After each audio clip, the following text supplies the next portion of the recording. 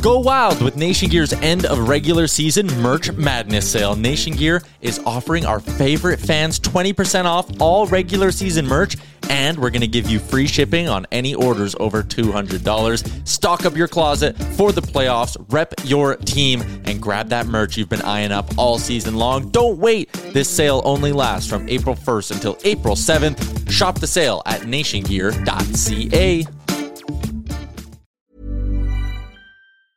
A lot can happen in the next 3 years. Like a chatbot may be your new best friend. But what won't change? Needing health insurance. United Healthcare Tri-Term Medical Plans are available for these changing times.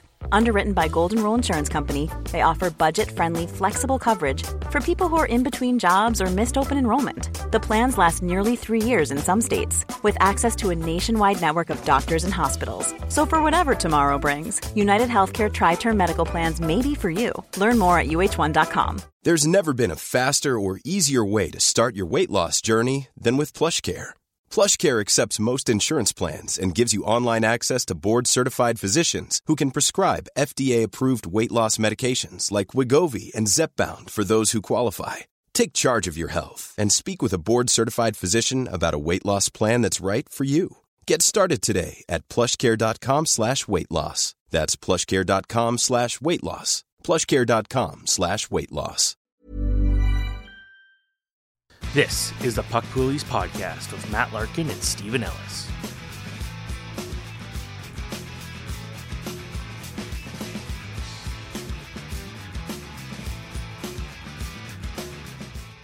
Hello, everybody. Welcome back to the Puck Poolies podcast. It's Matt Larkin here with my friend and co-host Stephen Ellis. And of course, Stephen, we have to talk Bo Horvat off the top. But before we do that, we're more important than anything happening in the real hockey world. So let's quickly talk about our fantasy teams. What's going on for you?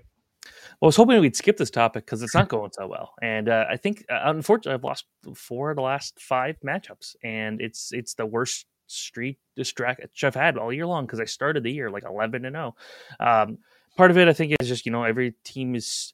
I can't say injuries have been really an issue, but I've had to make some adjustments. Not getting these superhuman performances from Tage Thompson and Jason Robertson like they were. Now they're playing like humans for the most part, and going up against the guys got McDavid and Matthews. When Matthews is healthy, that hurts. So another loss, but I've already off to a really good start after one day. Granted, it was one game on day one, but I'd say it's a good start already. Okay, that's good.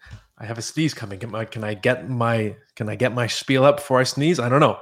Okay, I think I'm good. Well, it kind of gives me pleasure to hear that your team is tumbling in the 4-team league. I don't know why. I just think anything in that league is funny.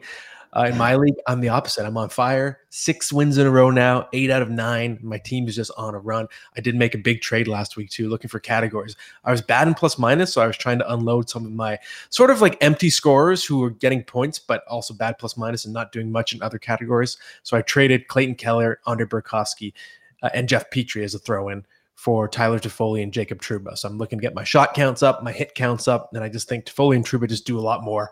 They sort of contribute to more categories. So I'm entering like real buyer mode now, trying to make that one last deal to put me over the top, but things are going well for my team. So, Steven, before we get to our pickups, let's talk Bo Horvat. And we have a lot of great coverage on Daily Faceoff right now. I graded the trade. You have a great write-up on Atu Ratti. I'm sure I'm mispronouncing his name. Is it Ratto? How do you pronounce it? Atu Ratti. Atu Ratti. Okay, there you go. That's on Daily Faceoff right now, but I want to talk about it on this show from a fantasy perspective. So what's your immediate reaction in terms of Anthony Beauvillier's fantasy value, Bo Horvat's? What do you think are the implications? I think I know you took a very hard stance. You don't like the deal for the Islanders. I still think from a overall, like, what are you guys doing thing? Yeah, it seems kind of weird. Like, why did the Islanders acquire him? But they get a guy that's, if the Islanders still feel they could do something the next couple of years and they sign him to a deal, that could work. Because I still think they got some good pieces there. For Vancouver, I don't think they got the maximum value, but I do like getting Ratu in there. I think he's a guy that will be a pretty solid middle six player. I don't really have high fantasy hopes for Anthony Beauvillier, but I think that in the end, we're looking at that first round pick and saying, like, what does that end up being? And I think that's very valuable. So I don't think Vancouver got the full value in a full hockey trade. And obviously the Islanders got the guy who's probably going to put up decent points the rest of the season here, which is Bo Horvat. But I don't know. I think it felt a bit underwhelming overall. Yeah, I think it was underwhelming, and I think it's going to be underwhelming from a fantasy perspective. Bo Horvat, obviously a great player, but if you've been following him closely, the regression is already happening. Everyone was talking up Bo Horvat's 60-goal pace. That was a month ago. Now it's 50-goal pace. He's got 2 goals in his last 10 games. That shooting percentage was not sustainable, and he's going now to an Islanders team that just kind of kills fantasy value for star caliber players. I think his skill set is rather redundant for what they already have. He kind of brings the same stuff to the table as Brock Nelson. And I just don't think he's going to be playing with the same caliber. If he's out there on the power play, for example, he's not going to be out there with a Quinn Hughes or Elias Pettersson or JT Miller and so on. So I think it's a downgrade for Bo Horvat's fantasy value. And I think you might see him produce more like the previous seasons of his career going forward. I could see a tiny little bump for Anthony Beauvillier because the Canucks, they're going to want to see what they have there. He's 25 years old, former first round pick. He averages 18 goals per 82 games in his career. So there's a little bit of upside there. So I'm wondering, even if it's just to showcase him in case they end up trading him later, but will they give him a little bit of a look and, maybe second power play unit and maybe a try on the second or third line? I could see a little bit of juice there, a temporary surge. So if you're in a really deep league, I don't think it's the worst idea to pick up Beauvillier on spec. And maybe I'm going to do that actually after this podcast finishes recording, because I'm sure he's out there on the wire. He's got 9 goals. He's done very little. So I think there's sleeper value there, but overall not a super exciting trade for fantasy. Steven, let's move on now and let's talk pickups. All right. We're going to start with the shallow pickup of the week. It's a goaltender and Anton Forsberg. Mm-hmm. So Anton Forsberg, available in 45% of Yahoo leagues. And I'm keeping a close eye on him for several reasons. For one, we know the reports on Cam Talbot's injury. They're not super optimistic. There was talk of him, okay, he's going to be out until the All-Star break. Now it sounds like it's going to be longer than that. So the starter's job in the short term is there for Forsberg to take. He's .964 save percentage in his last 3 starts, 5-0-2 with 2 shutouts in his last 9 games. And the other thing is, it's not like we know for sure that Cam Talbot is going to come back from the injury and then be Ottawa's starter again. He could end up easily getting traded. I think he's maybe, in terms of the rental goaltenders, the best one available at the deadline. So you could see him go to a new team, and then Forsberg has little competition this season for that starting job. Senators are starting to play a little bit better too. So that could be, in a deeper league, a pretty cheap source of wins, saves, maybe the odd shutout, and just having a starting caliber goaltender on a team that isn't one of the tanking teams. So there's a little bit of value there with Anton Forsberg. Okay, I like that one. Going to medium, going with Pavel Zacha. Yeah, he's settled in very nicely on the Czech line with David Krejci and David Pastrnak. What's most exciting to me about the Czech line is when Jake DeBrusk got hurt, the quick assumption would have been, okay, they're going to reunite the perfection line, which I believe they did very briefly, and move David Pastrnak off the Czech line to line one, of course, with his old buddies, Brad Marchand and Patrice Bergeron. But it's been Taylor Hall now playing the right wing on that line while they wait for DeBrusk. And Jim Montgomery's kept Pavel Zacha, David Krejci, and David Pastrnak together because their chemistry is just so good. And that's a really nice boon for the fantasy value of Pavel Zacha. He seems to be staying in that top 6 role. Got 10 points in his last 11 games. You're not getting a ton of category juice with Zacha, so it's more just a guy you're looking to for points and maybe assists, a little bit of plus minus, but that's still pretty valuable in a medium-sized league. And now we're going to a guy who likes to snipe shots from face-off circles. I'm not sure he's done it a lot, but he did it. Why are you going to Phil Beadle? I'm gonna really nail the pronunciation for our old Hockey News buddy Ryan Kennedy if he's listening. Phil Beadle. I know is how you say it. He's 80% available in Yahoo leagues, and we have seen the Rangers starting to juggle their lines a bit. The kid line has been reunited. That's Alexis Lafreniere and Hedl in the middle, Capo Caco on the right wing. And you're seeing, I think, a tiny bit of additional trust from Gerard Gallant in that line. Again, we saw a bit of it in the playoffs. And I would note that Hedl's save percentage or shooting percentage is a bit unsustainable. It's a little bit high, but still, anytime a player has 15 goals in 41 games, it's an actionable item in fantasy. That's a 30-goal pace. And if you include the playoffs last year when he had a nice little run as well, he's got 23 goals in his past 61 games. That's a 31-goal pace. And this is a player with first-round pedigree. He's only 23 years old. It's not inconceivable that he's having a relatively late breakout. So I think he's someone that should be on the radar in any league that's even maybe even a medium league, but definitely a deep league. All right. WTF pick of the week, Joel Eriksson Ek. Yeah, I love Joel Eriksson in fantasy. He's someone I've been trying to acquire all year. I did trade for him last year. And I'm just shocked that he's this available. Unless you're in a super shallow points-only league, I think he should be almost universally owned because he does so many things well. He hits, he shoots, he scores goals, he gets tons of power play time, he gets tons of power play points. And his current pace over 82 games, 31 goals, 68 points, 253 shots, 113 hits. He's just such a nice stat buffet player. That's what I always like to call him. You just get a little bit of everything, which is what you want. And I just don't understand why he isn't available in more leagues because he can help you in so many different categories. All right. And the tip of the week is never, ever punt a category in head-to-head formats. I'm interested to hear your take on that. Yes, this is something that comes up. I've seen it more commonly in fantasy baseball when in my regular league, there's a GM bragging that he punted I think it was the saves category. He has no closers. He's targeting only holds. It doesn't matter. And I say, great, it's a 22-week season. You're now 22-0. You're 22 games under 500 to start the year because you've given up a category, and that counts as a loss in that category every single week in a 22-week season. So you're literally starting way out of playoff contention. And that's a problem of your own making. It applies to fantasy hockey as well for head-to-head leagues. So for example, let's say you say, okay, I don't care about hits or blocks. It's a banger league, but I'm just going to leave those categories, let everybody else target those players. I'm going to load up on pure scoring. Okay, good for you. You're 0-44-0 to start your 22-week season. It's just a dumb strategy. People think they're galaxy braining and they're monopolizing other categories. They can win most of their weeks by dominating other categories. But overall, there's going to be a week where you're going to catch a team that can equal you in the categories where you're strong, and then you're going to get crushed and you're going to plummet in the standings. So balance is crucial in head-to-head, and you're just shooting yourself in the foot. You think you're being smart. You're not. You're hurting your team, and you're forcing yourself to climb uphill to make the playoffs. So don't punt categories ever. See, I mostly play just points-only leagues, but I really kind of wish I was in a more of a head-to-head league where the specific categories matter, because if it was goaltending, I'm incredible at it. Scoring, not so much anymore, it seems like. It seems like that's all drying up, but I feel like I'd be doing even better to the point where I'd probably be winning every single week, but it is what it is. We're going to go to our guest of the week, and I guess before we say who it is, let's just say he's from the same place John Tavares is, and congratulations, John Tavares, for his 1,000th game. That means that he's also from the same place that you and I are from, I believe, if I'm correct, Stephen. That's Oakville. And yes, we're bringing on our buddy, Nick Alberga. If you don't like the fantasy advice from me and from Stephen, don't worry. We have an upgrade coming right up. Okay, we are very pleased to welcome back to the show our friend, our colleague, another fantasy expert, Nick Alberga, host, of course, of Leafs Morning Take, the show every day at 11 a.m., part of the Nation Network. So, Nick, before we dive into a few questions we had already talked about, I have to get your quick reaction to Bo Horvat because we talked about it earlier on the show. But what's your quick take in terms of what happens to his fantasy value?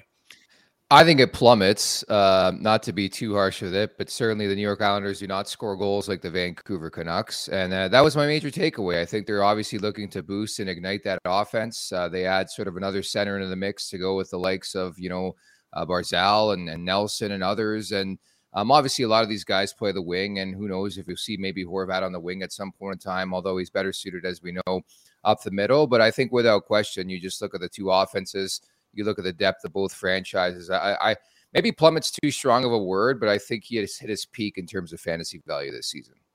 I think we're in agreement there. So I was looking at, according to at least my league configuration, the goalie rankings this year in terms of fantasy production. Last year, or at least going into the season, the O rank in Yahoo, the top five were Igor Shesterkin, Andrei Vasilevsky, UC Saros, Jacob Markstrom, Tristan Jarry. Current top five based on performance: Linus Ullmark, Jake Ottinger, Connor Hellebuck, Ilya Sorokin, Darcy Kemper. And you've got Vitek Vanacek and Alexander Georgiev right up there as well in the top seven. So it's just so topsy-turvy every year. It's so hard to predict this fickle position.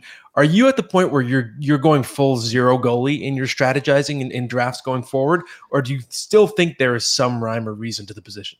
Look, it's like running backs in football. I don't play fantasy football. I don't watch football, but I can tell you they get injured quite a bit. It has quickly evolved into one of the most volatile positions in all of sport, right? I think we see it on a daily basis in Toronto, where there's a goalie warming up, playing his former team. Next thing you know, he's got an ankle injury. He's got this, he's got that. Like, it happens around the league. It's not just Toronto. It's not just Freddie Anderson. I think to answer your question within reason, I'm willing And it's always been a strategy for me, mind you, in fantasy hockey. You know, I said this to Pete Jensen, my host of the NHL Fantasy on Ice podcast. I just can't go as far as to draft a goalie in my first round, A, because it's volatile, and B, because there's so much turnover. I feel the same about defensemen, by the way. Cale Makar, everybody had him in their top 8. I just couldn't get to that level. I think I had him 12, 13.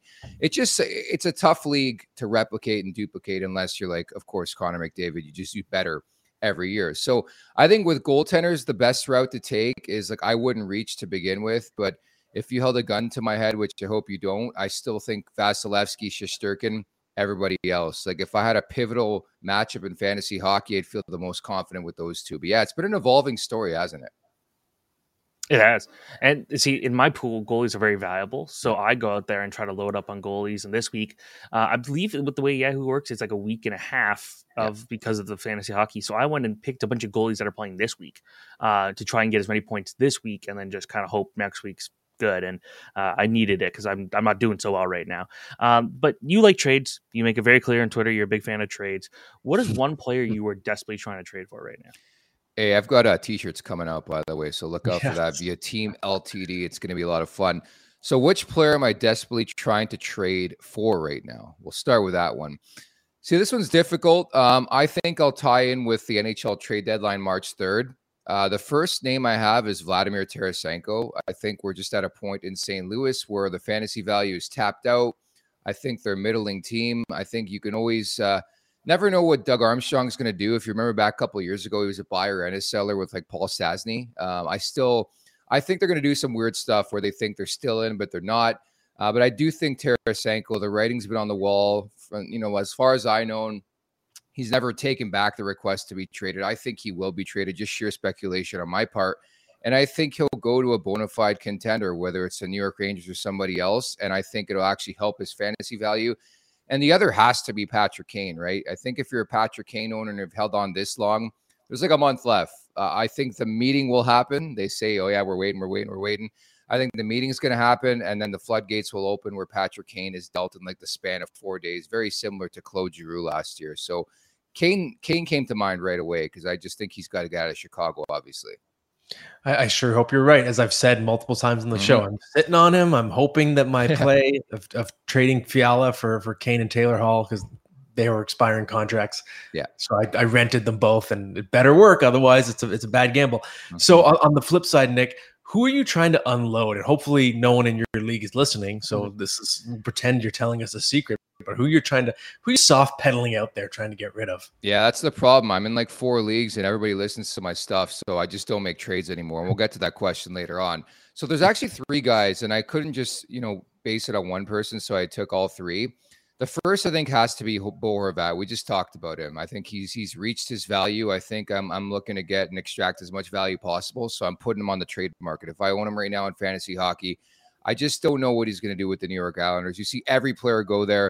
They never really reach their fantasy potential. So I'm going to take the field there. Horvat for sure. The other is Jack Eichel. Like, if you recall, that trade was such a big-time story last year, and he had an impeccable, I would say, like first quarter of the season, maybe first half, goes down, hasn't been the same since. And I think we're seeing why and how important Mark Stone is to that team. They're like 1-5-2 in 8 games since he left the lineup. Eichel has 1 point in 8 games with a -8 in that time frame. And I think his fantasy stock is plummeting.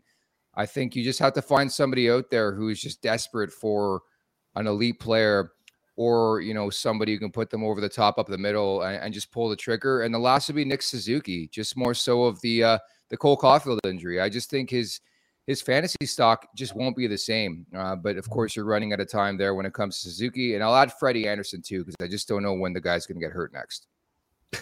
Yeah. Honestly, I was looking at fantasy, looking at the goalies. I'm like, I thought he was hurt because it feels like he's hurt every other day. He's okay. He's okay. Yeah. It's like when he plays, he's fine. When he's he got hurt while we were recording this, I'm sure. He tweets, probably making breakfast, stubbed his toe. Nick, I want you to fill in the blank here. Yeah. Teams are going to win fantasy leagues this season because they pick up blank off the wire between now and the playoffs. Yeah, so I should preface by saying I looked at players under 50% utilized in rosters and rostered in Yahoo right now. So like some of these names will be like, oh, okay. But like, I don't know. I think in the long run, a lot of the guys are spoken for, but I'm just thinking along the lines of trade deadline, who's starting to heat up. So Trade deadline conversation. The guy who stuck out for me, who's 19% owned last I checked, was Tyler Bertuzzi of Detroit. I think the writing is on the wall. I don't think he's re-signing there. I don't think he wants to re-sign there, and I don't think that the team wants him, quite frankly. So I and granted, he has not been good since coming back here. I think a change of scenery is going to do this guy wonders. He'll be a top 6 fixture, I think, on a legitimate team who thinks they can win a Stanley Cup and could just play his game, muck it about. I think if you have hits, if you have penalty minutes, points, I think he's just going to be way better than he has been the last little while. And he's proven it in the past too, right, to an extent with Detroit.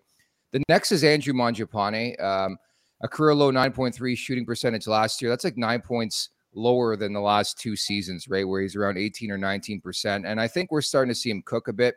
He has 9 points in the past 9 games. He's around 33% rostered right now. And I just think you look at Calgary in general, I'm probably a bit more bullish than others on them in the second half, finding their game, but more specifically offensively. So I will take that risk. I will pluck Mangiapane off the waiver wire and see what happens. And the last would be Nick Schmaltz. I know Mike Gold on the Daily Faceoff website had a really good article about Schmaltz being an underrated star, and I do agree. Nobody knows this, but this guy's been averaging like a point per game over like the last 2 years, and it's continued pretty much into this season. He must lead the league aside from Connor McDavid in like 4-point outings. He had one again last week against St. Louis. He's around 20% owned. So those are probably my 3 guys that stick out for me. Of course, Nick Schmaltz with the epic 7-point game last year. So exactly. I feel what you're How? saying. Exactly. It just comes out of nowhere. So Nick, I wanted to ask you about what I think is a pretty complicated fantasy situation, and that is with Austin Matthews and the Toronto Maple Leafs. This isn't your traditional, he's hurt, he's out for a little while. We have this bizarre situation in the standings where the Leafs have this ability now to load manage their stars. So because they're so locked into their spot, they're playing Tampa Bay no matter what. It's just jockeying for home ice, but they can't catch Boston. No one can catch them in the 2-3 spots in the Atlantic. As a result, we don't really know how serious it is when the Leafs have an injured star, because they could just be giving a guy extra rest with something he could have been playing through. So how are you appraising Matthews' fantasy value the rest of the season? We know he's out for a few weeks, but we don't know whether that will be load managed for longer, whether he'll be legitimately back and completely fine in 3 weeks. So what do you think? Do you try and buy low right now, or are you selling Austin Matthews? What do you do? I implore Kyle Dubas to invoke the Kucherov, the LTIR Kucherov. Imagine they do that. No, I have a lot of belief in Austin Matthews. Obviously, from a fantasy point of view, he wins the Hart Trophy last season. I think it's important to stress, we saw what happened. He took 2 games off a couple weeks. I'm Sandra, and I'm just the professional your small business was looking for. But you didn't hire me because you didn't use LinkedIn Jobs. LinkedIn has professionals you can't find anywhere else, including those who aren't actively looking for a new job, but might be open to the perfect role, like me. In a given month, over 70% of LinkedIn users don't visit other leading job sites. So if you're not looking on LinkedIn, you'll miss out on great candidates like Sandra. Start hiring professionals like a professional. Post your free job on linkedin.com/people today. Burrow's furniture is built for the way you live. From ensuring easy assembly and disassembly to honoring highly requested new colors for their award-winning seating, they always have their customers in mind. Their modular seating is made out of durable materials to last and grow with you. And with Burrow, you always get fast, free shipping. Get up to 60% off during Burrow's Memorial Day sale at burrow.com/ACAST. That's burrow.com/ACAST. burrow.com/ACAST. Mom deserves the best, and there's no better place to shop for Mother's Day than Whole Foods Market. They're your destination for unbeatable savings, from premium gifts to show-stopping flowers and irresistible desserts. Start by saving 33% with Prime on all body care and candles. Then get a 15-stem bunch of tulips for just $9.99 each with Prime. Round out Mom's menu with festive rosé, irresistible berry chantilly cake, and more special treats. Come celebrate Mother's Day at Whole Foods Market. Came back like a man possessed, and I think we started to see the best out of Austin Matthews, and then he gets hurt again. I think along those lines, I think it's important to look at the structure of when they elected to pull him from the lineup. I think in total there's going to be 5 games over that 3-week span, something like that, as you guys would probably know better covering that team more in depthly. But I think I wouldn't read too much into that. I know people were a little, thrown back by, I would say, like the whole minimum usage of the word there in the press release. I wouldn't read too much into it. I think he's going to be okay. And I think I would, if there's a risk I would take or a gamble, knowing I could pick up a bona fide stud who can be a top 5 fantasy player at time for the fantasy hockey playoffs, it's probably Austin Matthews. So I would look to buy right now.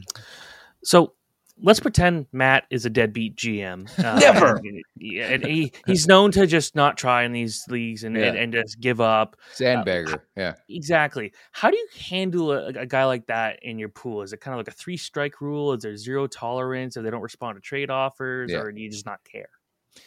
So I should preface by saying that I used to be like one of the more intense commissioners. I love commissioning fantasy hockey leagues. I just love my stamp of approval, setting up the settings the way I want them and all that. But I think over time, and maybe it's, just how many leagues I've been in over time. And I know you guys have been in leagues for a long, long period of time that stem like 25 years. Like, it's crazy. Some of the leagues you hear, the dynasty leagues these days, I just don't really trade anymore, man. Like, it's really, really weird. I know it's a crappy approach, but like, I got so tired of everybody telling me off or texting them every couple of days saying, hey, would you make this trade?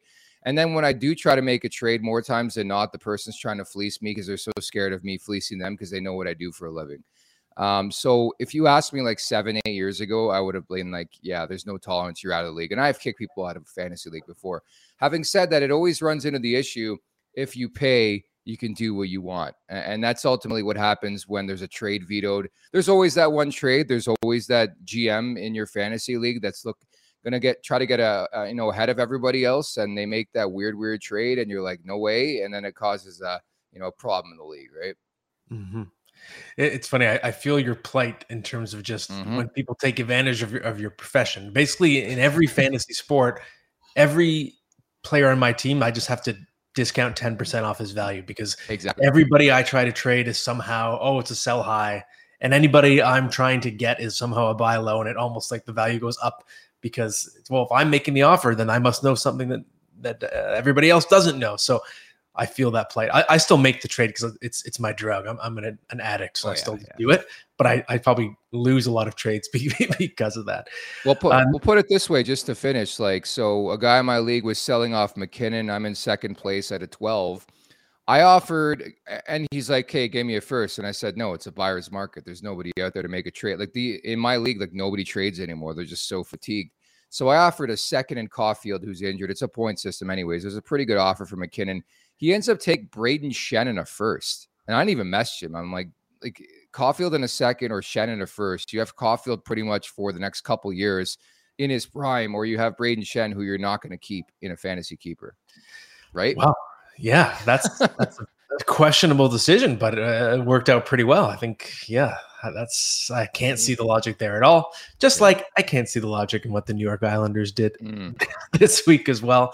But Nick, it's always a pleasure to have you on. We appreciate it. The insights are great. And before we let you go, do you want to plug anything? What's going on this week? Yeah, just heading down to Sunrise and I guess Fort Lauderdale for the NHL All-Star Game. We'll be doing a bunch of fantasy hockey podcasts for the NHL Fantasy on Ice team. So yeah, if you're in the area, come check us out. And Leafs Morning Take continues. We have launched a new brand spanking new YouTube page. Eventually, we will be hosting the show live from that page. We're still currently on the Nation Network YouTube page. So it's the Leafs Nation 401 at the Leafs Nation 401, where you can subscribe, like, and just give us some love. And I appreciate your time today, guys.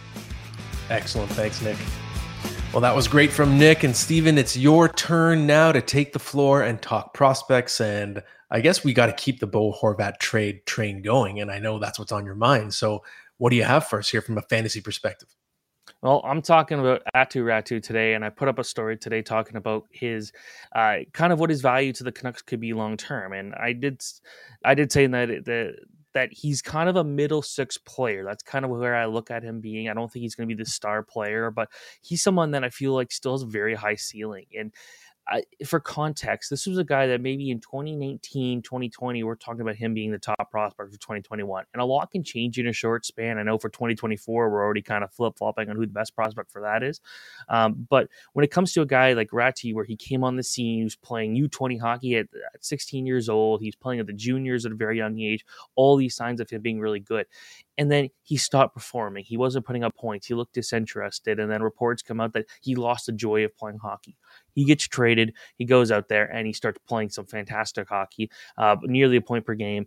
Comes over to the AHL. He's playing really good and even got a short stint in the NHL. I know some people on Twitter point out, he got 2 points in 12 games. He can't be that good. Well, first off, he's a rookie in a new situation. And second off, the Islanders don't score a lot. And number three, he was also playing bottom 6 minutes. Mm-hmm. Now I think Vancouver, I know everything's really rough right now. I do think that things are going to start to iron itself out, especially if they continue to sell. You want to acquire as many first-round picks if you're the Canucks right now. And if you can go out there and get this situation where you can build a strong future, I think Ratu can be a key part of that. And he's 20, so he'll obviously be a little older. He'll be kind of at the, like I say older as he's 20 years old, but he'll be a little older than some of the guys that are going to be drafted in the next couple of years as part of this rebuild. So I think he could be kind of the centerpiece of it. So I think he's someone where the situation might work out there. He might be able to play a bit more offensively than he would with the Islanders, but I think that's something where keep an eye on him. I think that he'll probably do really well in the AHL this year. Abbotsford should be a good team. There's a lot of good veterans to work with, and he's got some good young guys like Niels Höglander and Vasily Podkolzin that he could play with too, and maybe they build some chemistry up. So I think that the future is bright there, but you just got to be a bit patient. For sure. And one thing I sort of had my eye on with Ratu in his 12-game stint with the Islanders. Like you said, the ice time was minimal in the bottom six. I think it was 8-9 minutes. But in that time, he had 17 hits in 12 games and I think 16 shots. So if you look at that as just a general total, it's not that impressive. But then you factor in the tiny amount of ice time and then you look at it in a per 60 perspective. And that's someone who's a generator in terms of shots and hits. So in terms of thinking about future fantasy impact, that could be a player with some nice category juice. Maybe someone who's kind of like a Joel Eriksson-Ek, to kind of go back to that example from before, who helps you in more than one area. So definitely worth keeping an eye on. I like the analysis. And again, everyone go to dailyfaceoff.com to find the great article deep dive on Aatu Räty from Steven. So Mr. Ellis, now let's switch gears and get ready to place some bets courtesy of our sponsor, ProLine. And if I'm firing up my ProLine Plus app, I'm looking, at least when I looked at it yesterday, they weren't up yet, but they will be. I was taking a look at the All-Star Game bets. And it's not an easy thing to bet on because you never know in a 3-on-3 tournament how it's going to play out, just in terms of the makeup of the teams, how the line chemistry is going to work out. It's a real crapshoot. The home team has never won since the advent of the 3-on-3 format. But I'm going to shoot my shot. I like the vibes of the Atlantic Division, and I'm going to bet on them to win the All-Star Game. I like the fact that you have the Tkachuk brothers storyline. There should be some instant chemistry considering they don't actually play on the same team. I think that's sort of a little cheat code there. You also have Alexander Barkov, who's going to be out there. You have two Florida Panthers in the lineup in Tkachuk and Barkov. That's a fun hometown storyline. And you have Tage Thompson, who's going to be kind of a matchup nightmare. He'll be fun in 3-on-3.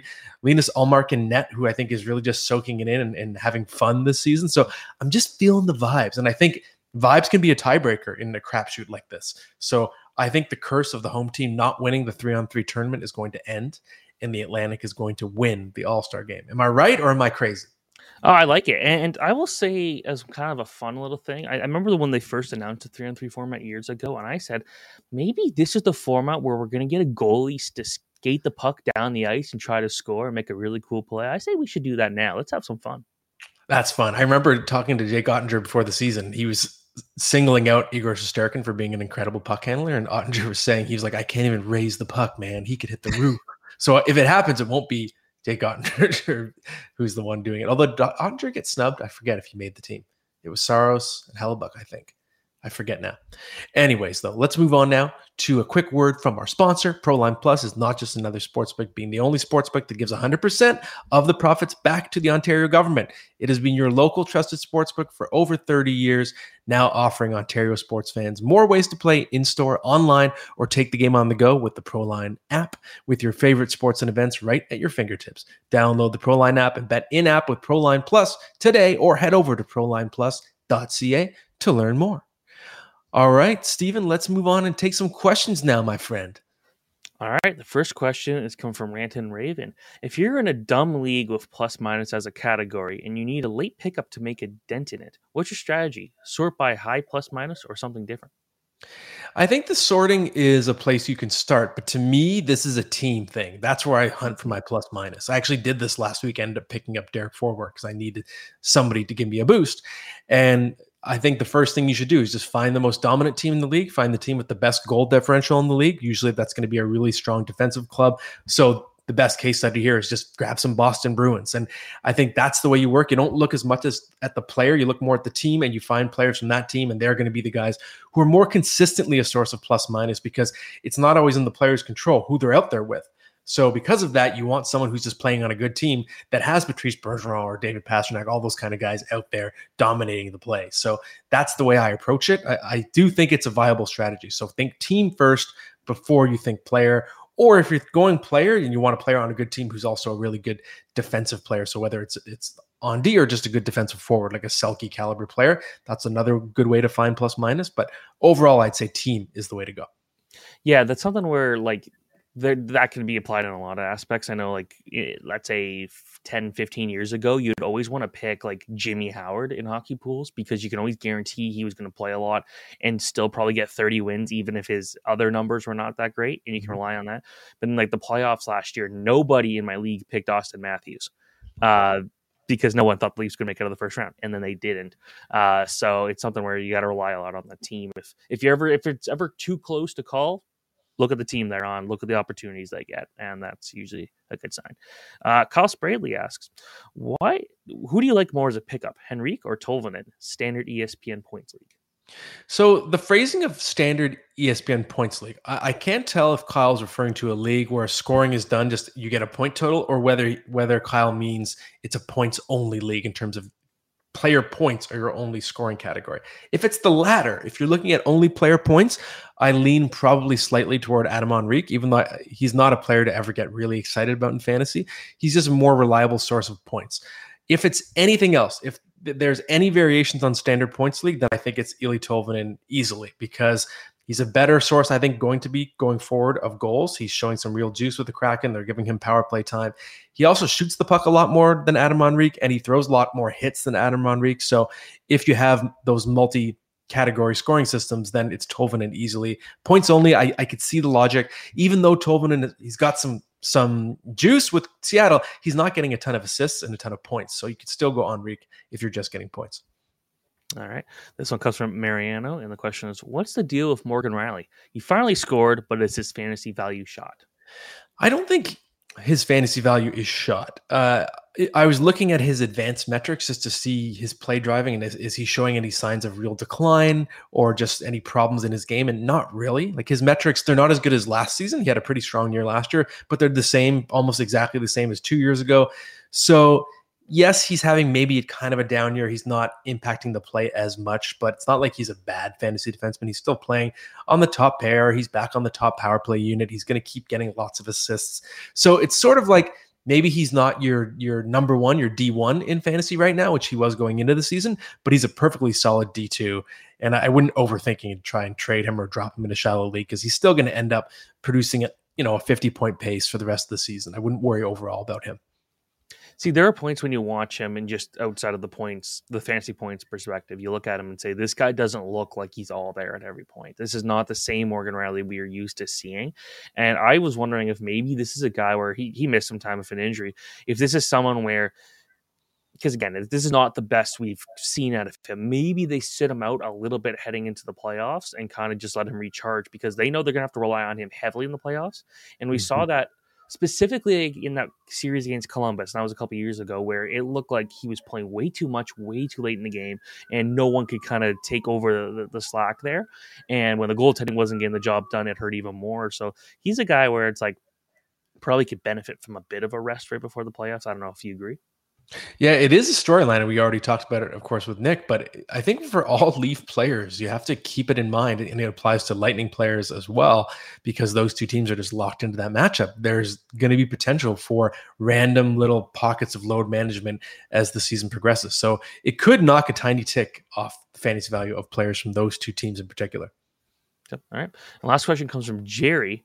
Hello, any players buy low mode that could be traded at NHL and consequently increase their fantasy stock for the rest of the year? Thanks. Okay, so Nick already mentioned Patrick Kane. That's the ultimate obvious buy low because he's the buy low who's producing, barely like a rosterable player in shallow leagues, yet could score at 100-point pace after the trade, depending on where he goes. But that's pretty obvious. So I'll just leave that with Kane. We already talked about him a little bit.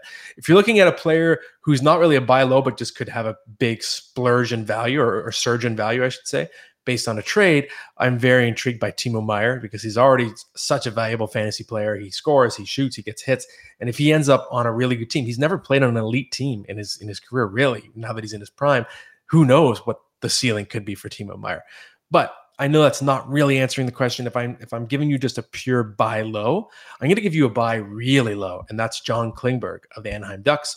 We know before the season he was one of the better fantasy defensemen, better offensive defensemen in the league for the majority of his career so far. It's been a nightmare season in Anaheim, but he is an expiring contract. He will be traded. There's absolutely no reason for the Ducks to keep him. That would be a huge failure. I'm sure he doesn't want to be there anymore either. I'm sure he's hoping to land in a new situation, and whatever team gets him, they know what he's good at. They're going to use him in the top power play role. They're going to play him in the top 4. So I think his value is going to suddenly change drastically after the trade deadline. All right, and that's it for the questions. We're going to finish off with the starting lineup. And last week you asked me questions, so this week I'm going to ask you a question.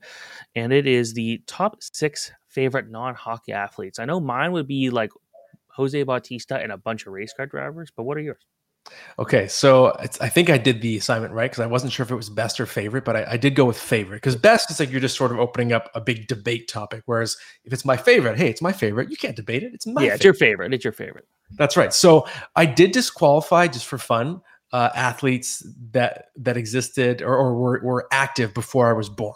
So I could have said Muhammad Ali. I think his final fight was like when he was fighting Larry Holmes, it was like just before I was born, around that time. So I wasn't allowed to say him, couldn't say Hank Aaron, Willie Mays. They were all retired by the time I was born. So athletes that I actually got to watch in their primes. That's the criterion that I'm using for this. And number 6, I'm going to go villain right off the top, Barry Bonds. He is, for my money, the greatest baseball player who ever lived. I don't care about steroids. He was already one of the greatest players ever before he started using steroids. He used steroids out of jealousy when Mark McGwire and Sammy Sosa started jacking homers. He wanted to show what he could do if he did that to his body. He was already a Hall of Famer at that point. And just his batting eye, his power, he's just the greatest pure hitter who ever lived. He also was a good defensive player for much of his career as well. Even though he wasn't likable, it doesn't change the fact that he was an incredible player. And I liked watching him with that swagger as well. Number 5, Georges St-Pierre. The reason why I know he makes my list, later in his UFC career, his MMA career, he became a bit more of a boring, safe fighter. But I just remember the way I would hold my breath when he fought. It was like I was watching a family member. There was some emotional investment I had, I guess the Canadian factor, just the fact that he was such a humble and studious fighter and someone who was bullied as a kid and sort of was this success story. I just was so invested in his fights and I wanted him to win so badly. And I felt like it was like watching a friend or a family member if something bad happened to him in a fight. So I knew I was just very attached to him as a fighter. So he's definitely on my list. Number 4, Tiger Woods. Again, I think there are people out there that just like to hate the superstar because it's boring to cheer for the superstar. I'm different that way. So is my dad. Just growing up, we loved greatness. We loved to watch the best in the world at something. So we always followed Tiger closely in all his tournaments. And there was never anyone like him before or after. He completely changed the sport. His skill set, his body, his torque on his swing, he completely revolutionized everything. And it was just, you can't deny it. It was more thrilling when he was in red and making a charge on a Sunday. There was no one quite like him. So he's on my list as well. Number 3, begrudgingly, Aaron Rodgers, who probably would have been number 1, but he's gotten a little weird in the last couple of years, and it hurt because he's someone that I love as a Green Bay Packers fan. Just an incredible arm talent, an incredible athlete, and a lot of swagger in the game situation, which I really enjoy as well. You know, the championship belt. Loved watching him. And yes, his behavior in the last couple of years has just gotten a little out there. So it's taken him down a couple notches. I haven't worn his jersey this year as well. But if I'm looking at all time, he's up there for sure for me. Number 2, going back to the greatness thing, Michael Jordan. I love the intensity. I love the storylines. I love the way he loved to stick it to his competition and make up even fake rivalries in his head, all the things he had to do to pursue his greatness. He was so dominant, so great defensively, and just a pure winner. And again, that was my favorite era of basketball because I just loved watching Michael Jordan do his thing and just have that incredible swagger and anger on the court. And number 1, Roy Halladay, my favorite Toronto Blue Jay. I just love how meticulous he was, You could go to a Roy Halladay start and be back in your car after 2 hours and 10 minutes because he was so efficient. He worked quickly. He had incredible command and control of his pitches, and he had that intensity, that obsessive work ethic as well that sort of gave him this tough aura around him. So always a huge fan of Doc Halladay. Rest in peace, Doc Halladay, of course. So that is my list from 1 to 6, Stephen. See, I never saw Michael Jordan play any sport, but I can appreciate a guy who was able to play multiple sports. And he did basketball, obviously, baseball, but he's also a team owner in NASCAR, and he's got 3 race wins in just 2 seasons, which is pretty hard to do as a new team. So there's that, but that's it. All right, that's impressive. And that is it for this week's episode of Puck Poolies. Next week, it's going to be a special edition because obviously there are not a lot of hockey games being played over the next week, but my top 300 updated rankings are going to drop, and we will discuss them on the next episode. Thank you for listening and or watching.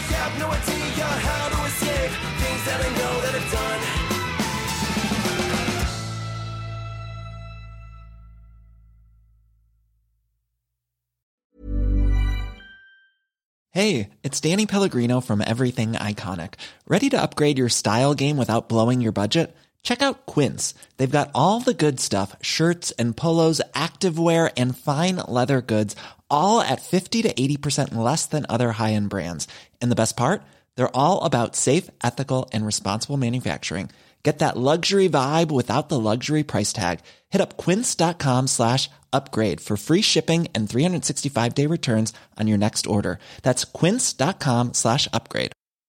Mom deserves the best, and there's no better place to shop for Mother's Day than Whole Foods Market. They're your destination for unbeatable savings, from premium gifts to show-stopping flowers and irresistible desserts. Start by saving 33% with Prime on all body care and candles. Then get a 15-stem bunch of tulips for just $9.99 each with Prime. Round out Mom's menu with festive rosé, irresistible berry chantilly cake, and more special treats. Come celebrate Mother's Day at Whole Foods Market.